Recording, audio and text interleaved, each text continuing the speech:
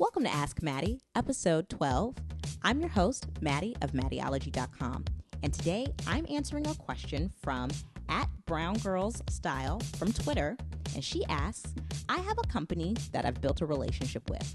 I do YouTube videos that feature their products. I no longer want to do the videos for free. What should that letter look like to inform them? So today, I'm talking about how to ask for money professionally and get some really good results for how you convey that. So let's get started.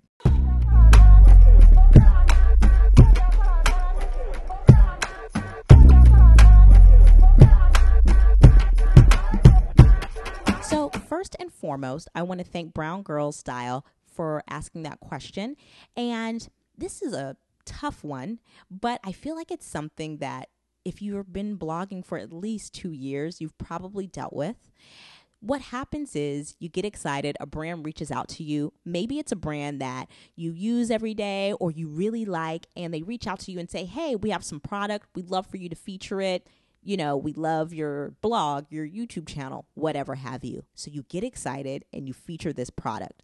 But what happens is you feature this product repeatedly, or products from this specific brand repeatedly on your blog or your YouTube channel, and you realize that you've been doing a lot of work and that over the last few months or even years, your audience has grown. And so now you no longer want to do this work for free. So how do you change it up on them without being quote unquote brand new? Well, I have 4 things that will really help you ask for money professionally. The first one is identify what the difference is between then and now. So this is how you avoid being quote unquote brand new. So maybe when they first reached out to you, you were a new blogger. Maybe you've only been blogging for 3 months. You only had a handful of followers, and now it's 6 to 12 months later, and now you have a following, you're getting some buzz, and now the specific feature that you've been giving them, you've maybe done it for a couple of other companies who have paid you and actually paid you quite well. So how you tell them this is going to be pretty strategic, and we'll go over that. But I think it's going to be really important that you identify what the difference is between then and now. So that way, when you convey this to them, they realize like, hey, she has a point because she's brought up some really great points. Next, you want to set a standard.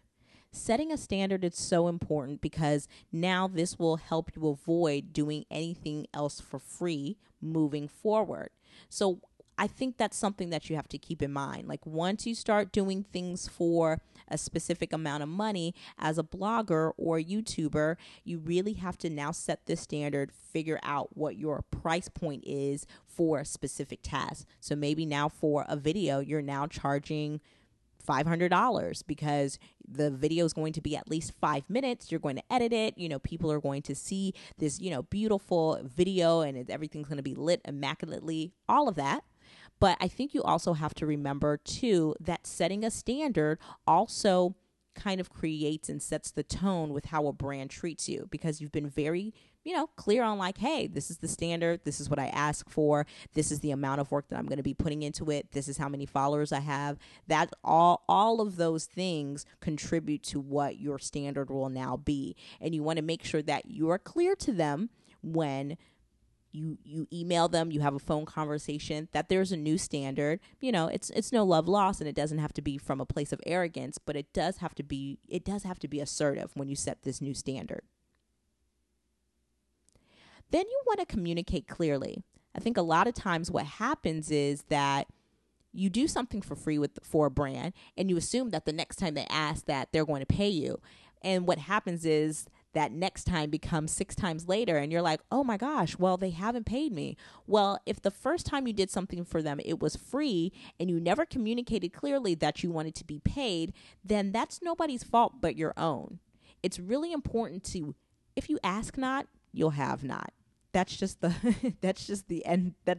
end all be all, I wish there was like some kind of magical, I guess like action you could take to avoid this, but you're going to have to communicate clearly and directly about what it is that you're looking for. So if you've set a new standard and you're like, moving forward, I do videos for $500. I do videos for $1,000 because I have 4,000 subscribers, then you need to communicate that to them like, hey, just giving you a heads up. I now have over 5,000 subscribers, and moving forward, all product features will be $500 to $1,000. And, looking forward to, potentially working together again in the future because I've had so much working with you guys in the past. I think that's a really great way to communicate clearly without being, I guess you could say, meek and docile. And also I think it's a great way to be clear on like, hey, I'm about my business and I'm setting the tone by communicating clearly and not being fearful about it. I think a lot of times we get really scared about asking people for money, and it's like, this is just business at the end of the day. And it can be hard because now you've done something repeatedly for free, but I think really taking the bravery and the courage to set this new standard and boldly stand for what it is that you want is really important, because even if you don't get it out of this specific brand, you will more than likely get it from a brand moving forward because you now know how to effectively do this. Last but not least, you need to know the risk. There's a good chance that after this, after you send this email and you say, hey, I have now grown from 1,000 subscribers to 5,000 subscribers. Moving forward, I am going to be charging $500 to $1,000. I would make a specific number up. So maybe that magic number is $650. I will now be charging $650 to feature products on my YouTube channel because I have X amount of followers or subscribers.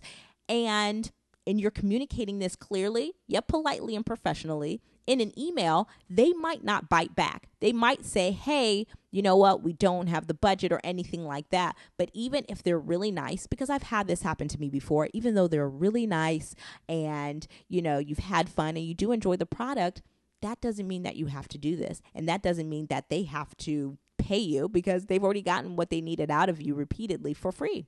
So it might be the end of a relationship or even just a pause, because sometimes that happens too. Maybe they're like, oh, well, now she's asking for money. Let's go find somebody else who does it for free. But maybe they'll realize how valuable you are and how much you've grown, and that they need to step their game up for the next time they approach you to feature their product or collaborate with you. But do not let that hold you back from asking for this money that you deserve, because you have an audience, you've grown, you've done this really great, and you know that you've added to their brand, and you know that your followers have bought their product because of you. That is incredibly valuable, and do not let anybody tell you otherwise. This is incredibly important. Asking for money professionally doesn't have to be scary. It does have to be done, though, in an effective way. And I think these 4 things help you do that. You've got to set the standard. You've got to know the difference between what was going on in the beginning of your relationship to what's going on now. You've got to communicate clearly. Do not assume that anybody's going to pay you just because it's the quote unquote right thing to do. Big brands definitely will not do this. You've got to be really, you've got to confront them and be like, hey, I deserve compensation for what I'm doing for you.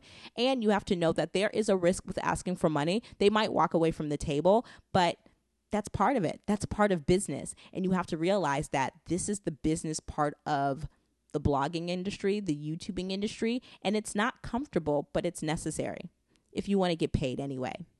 So I hope that's helped Brown Girl Style. I really appreciate you asking that question.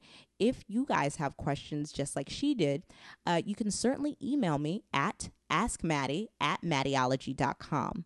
You can also find me on social. I'm everywhere, from Pinterest, Twitter, Instagram, and Facebook. And you can ask me a question there using the hashtag AskMattie.